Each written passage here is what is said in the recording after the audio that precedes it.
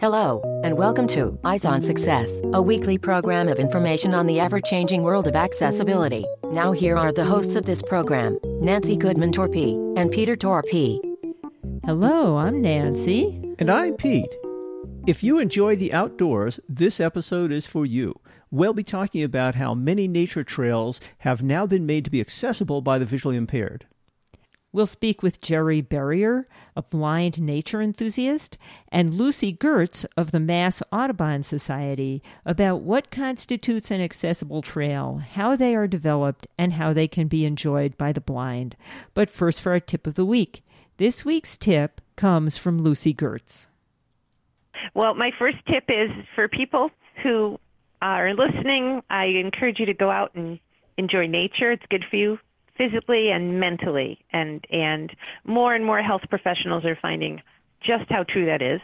And my second tip is if you want to develop something like an all-persons trail, my biggest tip would be to get a partner like Jerry, who brings so much expertise and is so resourceful and generous with his time and his knowledge, and is just a lot of fun to travel around the state with. Thank you, Lucy. Those are good tips. And if you keep listening, you'll be hearing a lot more about how these two work together to make these trails very fun and accessible to people with all kinds of disabilities.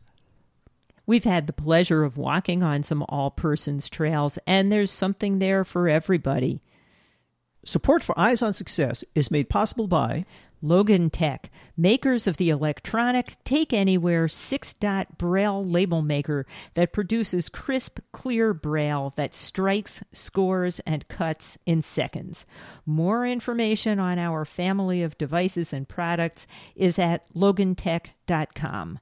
Logan Tech, improving quality of life with technology.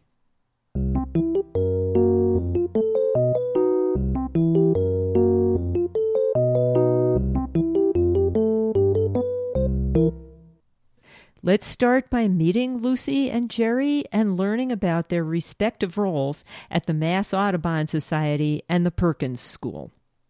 Jerry, can you start by introducing yourself? Yes, I'm Jerry Berrier, and I am a totally blind person, blind from birth from retinopathy of prematurity.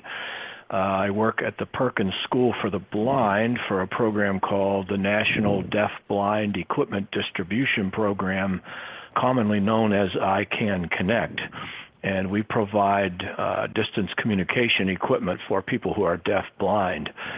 One of my interests throughout my adult life has been birding by ear. I started in the 70s when I was in college and have been doing it ever since then, so that's how I got involved with Mass Audubon and with this whole process of helping to create nature trails that are more accessible. And Lucy? Hi, I'm Lucy Gertz, and I work in the education department at the Massachusetts Audubon Society, and I help support the work at 20 staffed nature centers around the state, and that includes producing and developing materials for visitor experiences, trails, exhibits, programs. And in the last 10 years, my work has included developing universally designed accessible nature trail experiences. And I take it you are fully sighted, Lucy. Yes, I am. How did you guys initially connect with each other? So in 2008, we had a couple of very generous Sanctuary Committee donors who wanted to reactivate what had been called a Braille Trail at one of our sanctuaries. And I was asked to help them with this project. And as I started working with this site, we realized that we really needed more expertise and input. And so I contacted the Perkins School for the Blind. And also, Jerry had a relationship with other sanctuaries at Mass Audubon. And it was recommended to me that I contact him and get some help. So I did. And we've been working together ever since. Yes, I was involved as a volunteer at one of the Mass Audubon sanctuaries, and that's how I got started, and that's where I was at the time that I was recommended to Lucy. From what I understand, birding is not that uncommon among blind people because you can identify the birds by their songs and their calls. And we actually did an episode about 5 years ago with a blind amateur ornithologist in Washington State named Dave Engebretson. And that was episode number 1218. I don't know if you know him, but he talked about going out with his birding partner who could see just fine but was deaf. So Dave would hear the birds and his partner would see the birds, and together they had a great time in the woods.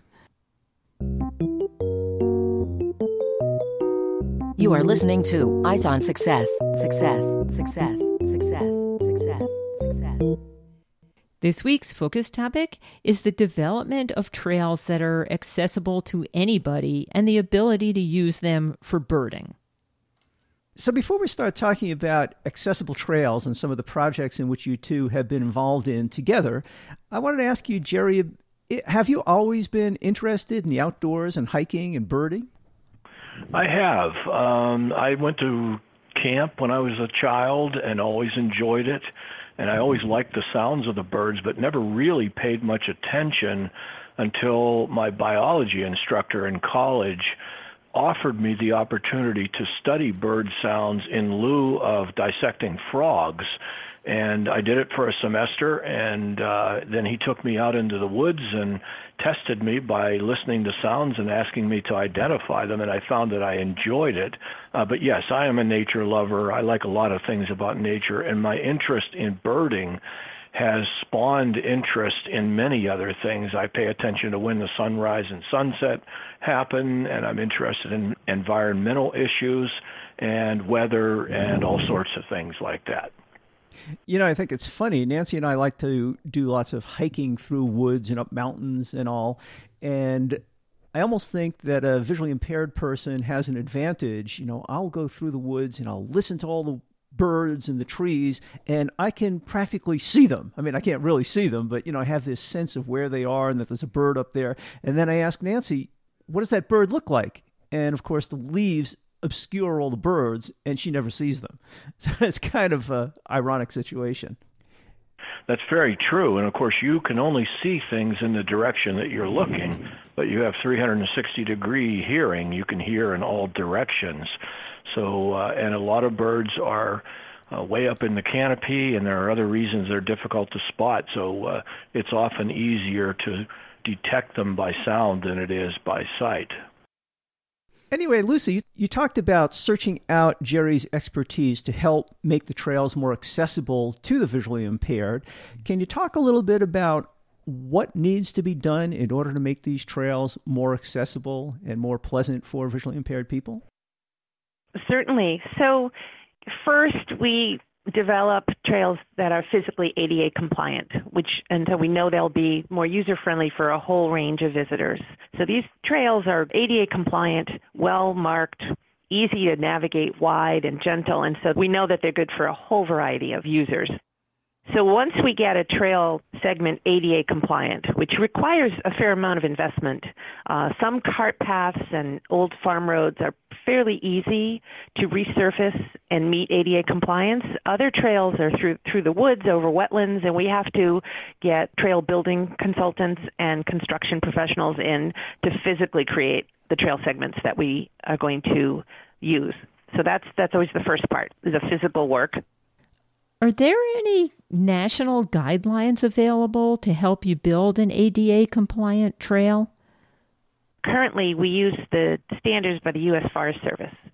They have the most current accessible trail information on their website. And for exhibits and signage, we follow the Smithsonian Institution's guidelines. So I believe that information is in our guidelines manual, but that might be helpful to some groups who are looking to do this. So after you secured the funding, what is the next step in getting a trail ready to be accessible?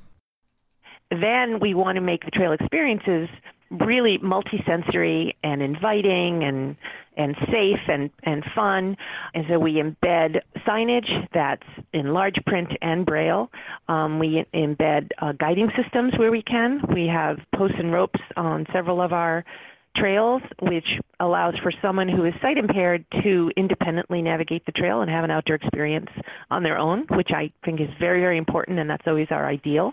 We have tactile stops along the way, and so everything we do to develop these trail experiences is done to support multisensory exploration, and it all incorporates universal design.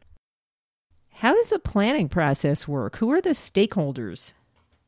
We do it through an inclusive planning process where we have Jerry and others work with us. Each trail has 7 to 10 testers who come and bring the perspective of many, many users with many, many different accessibility needs, so that what we have planned we can test and make sure it's really going to be as easy to use and enjoyable and educationally sound for as many people as possible.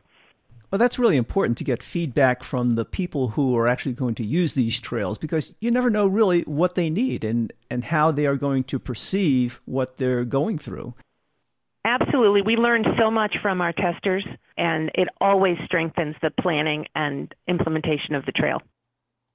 Well, and if nothing else, we've run into situations where I've found, an entire plaque in Braille, and I'm like, oh, Pete, terrific. Look, you get to read this on your own, and it turned out to be gibberish because they hadn't had anybody who could read Braille, proofread the thing. I can't tell you how many times we've seen that. That's disappointing to hear. Yeah, we're lucky because the director of the Perkins Library proofreads all our Braille, and the engraver who makes our signs makes all the signs on the Perkins campus. So we were just given great help on that all along.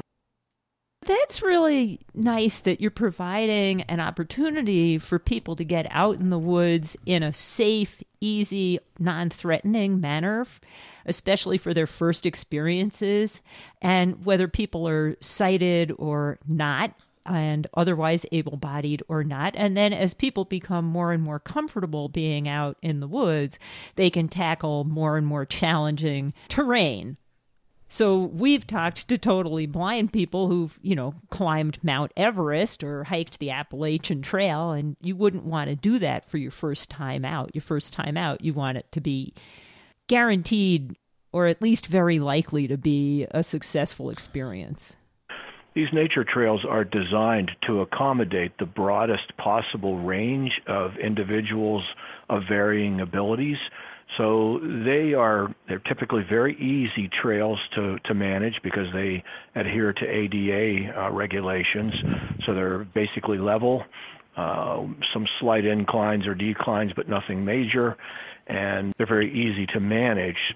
So they may not be of so much interest to folks who are more into mountain climbing and that sort of thing, but they are designed so that anyone who wants to use them can, if at all possible. Well, the other thing I think is nice about the trails as Lucy described them was this isn't just a walk through the woods, but it's also kind of an education and learning experience with plaques along the way describing the terrain or maybe the geological formations and things like that. So there's sort of more enjoyment than just taking a walk through the woods. Yeah, we have it set up both ways. So anyone who wants to use the trails just to have a trail, an outing on a trail, that's perfectly fine.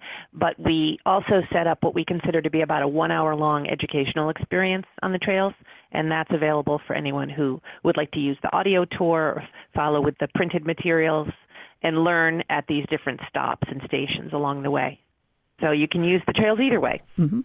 And the audio tours are available in various ways. You can call a cell phone number at some of our locations and listen to it as you're walking along or even before you go there.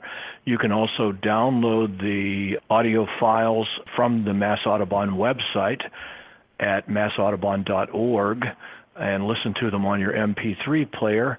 And some of the sites also have Victor Stream players available that you can borrow and listen to them while you're walking the trails. Oh, isn't that nice?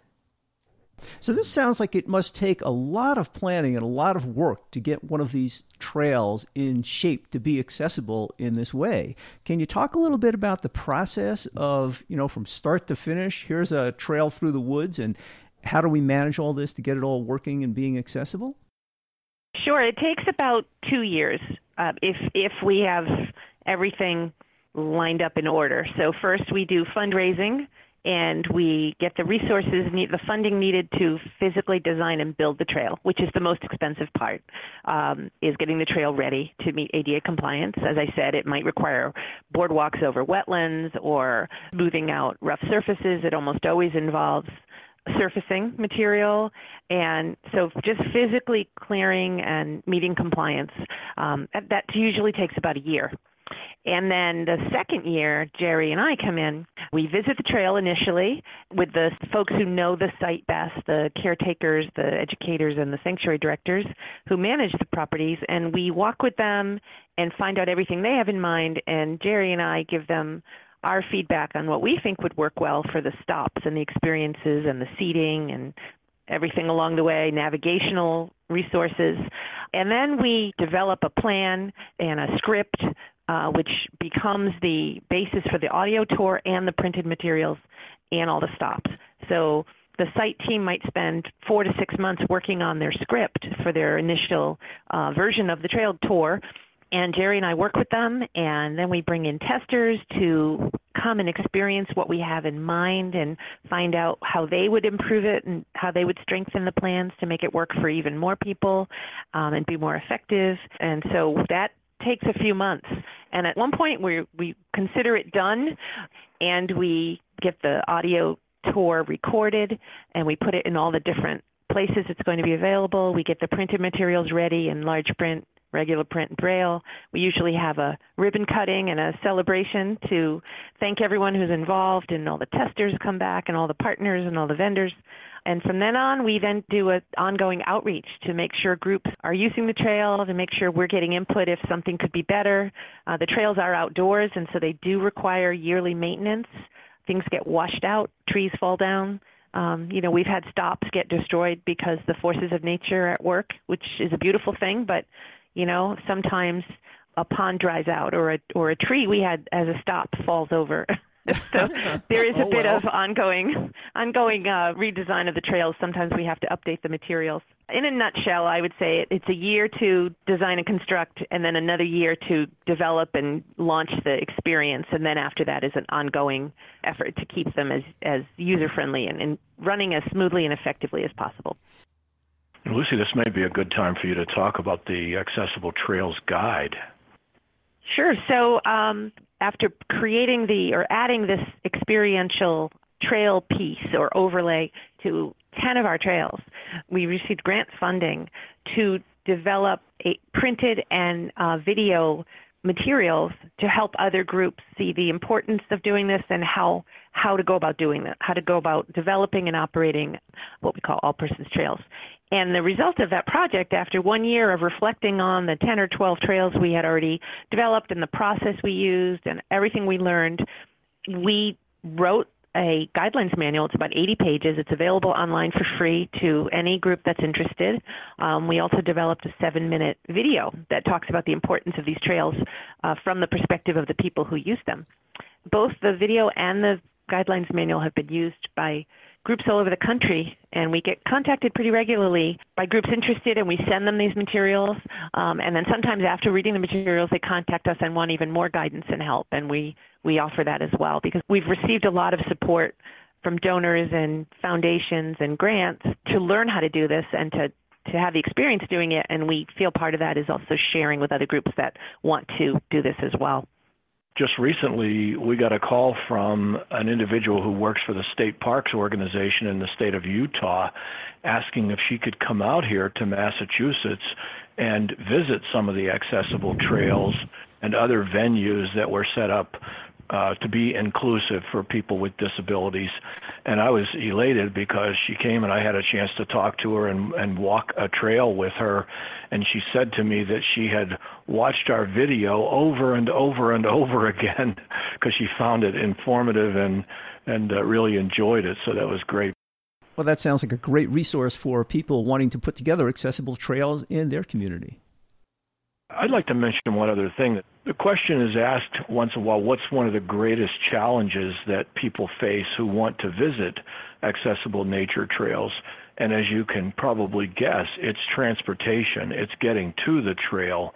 That can be the biggest difficulty. And there are a number of ways now that can be handled that were not available some years ago, such as Lyft and Uber if you're in a relatively urban area. But transportation is always a concern that we have. It really is unfortunate to create a nature trail in an area where people just can't get to. But we've found that our trails are visited by a lot of people with a wide range of disabilities, and sometimes people visit them that we never thought would. And these trails are not just for people who are blind. I hope we've made this clear that they are meant to be inclusive for people of all abilities. And we do have people from group homes that will bring clients in groups, and children's groups sometimes visit the trails. And there are ways that people find to get there, especially if they come in a group. And we're very encouraged by that the trails get a lot of visitors that we never expected they would. Well, and I think another really nice feature, and we've run into these multi-ability trails sometimes without even looking for them, that they're encompassed within a bigger trail system. And so people who don't even know that they're there will just discover they're there and then explore them and learn from them just as much as if they knew they were there and went there on purpose. Yes. Absolutely.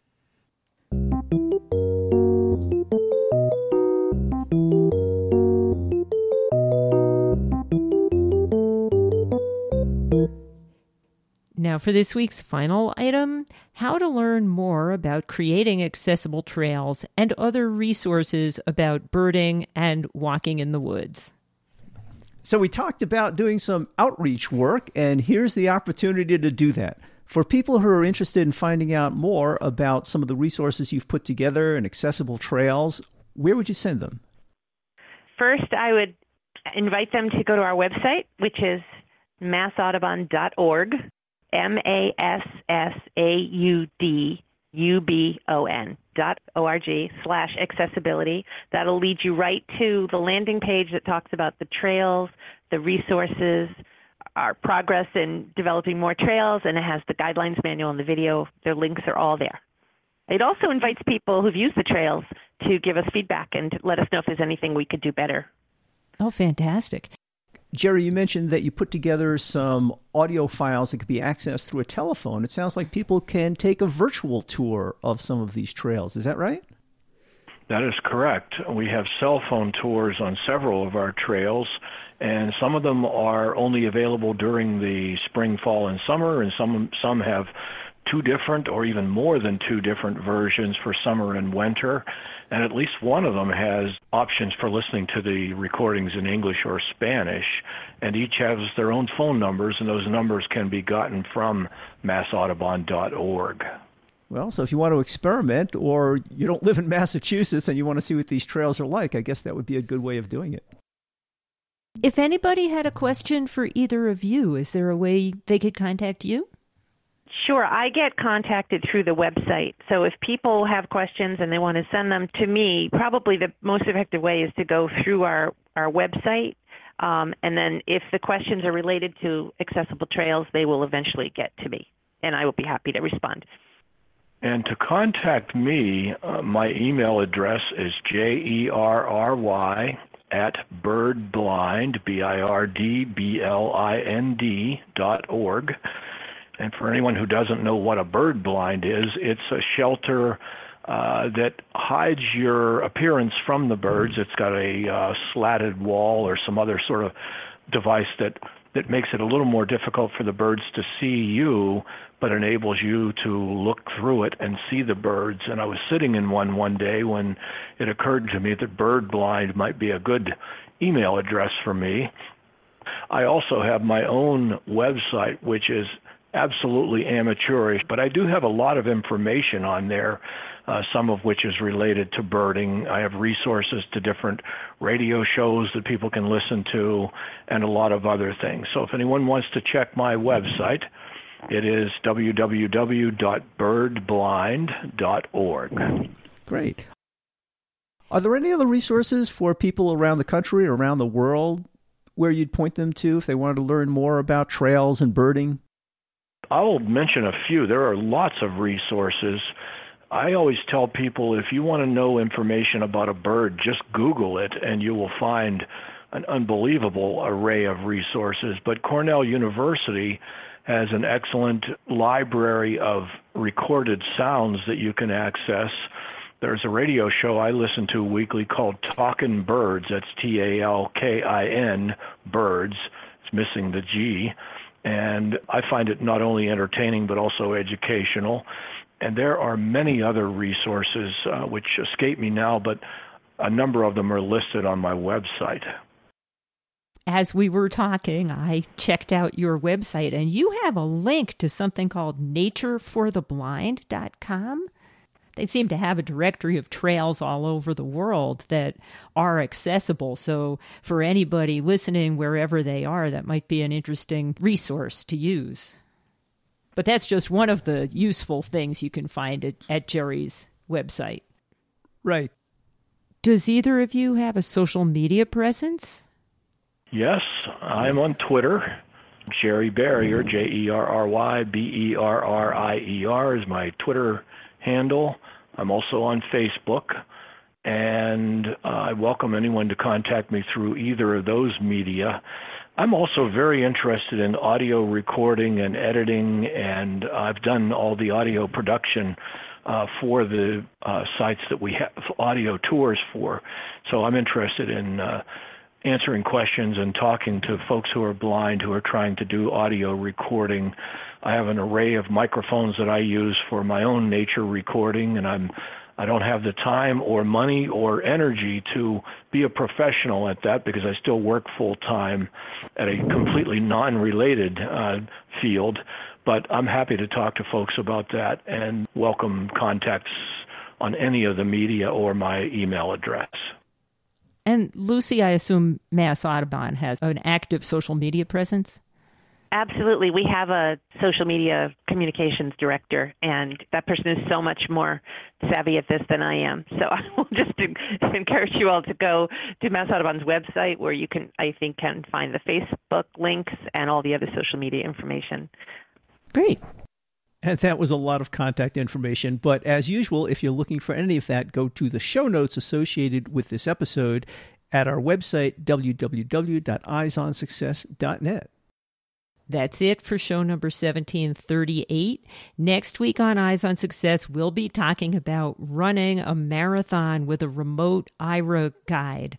Aira, spelled A-I-R-A, is a service developed to give the blind instant access to information using their smartphone, a video camera, and a remote-sighted agent. We'll speak with Eric Manser, a blind distance runner and triathlete, and Jess Jakeway, a sighted distance runner who served as Eric's remote guide using Aira at the 2017 Boston Marathon. If you have any questions regarding something you've heard about on the show or you'd like to share an idea for a future show, send an email to hosts@eyesonsuccess.net or call us at 585-210-8094. You've been listening to Eyes on Success, hosted and produced by Nancy Goodman Torpy and Peter Torpy and distributed by WXXI Reach Out Radio. Browse the full archive of programs, find instructions for subscribing to the podcasts, and much more at www.eyesonsuccess.net. You can also find us on iTunes. Follow us on Facebook and on audioboom.com at Eyes on Success or Twitter at _Eyes on Success. We hope you will join us again next week for more information and updates on products for accessible living. Thanks for listening to Eyes on Success and have a nice day.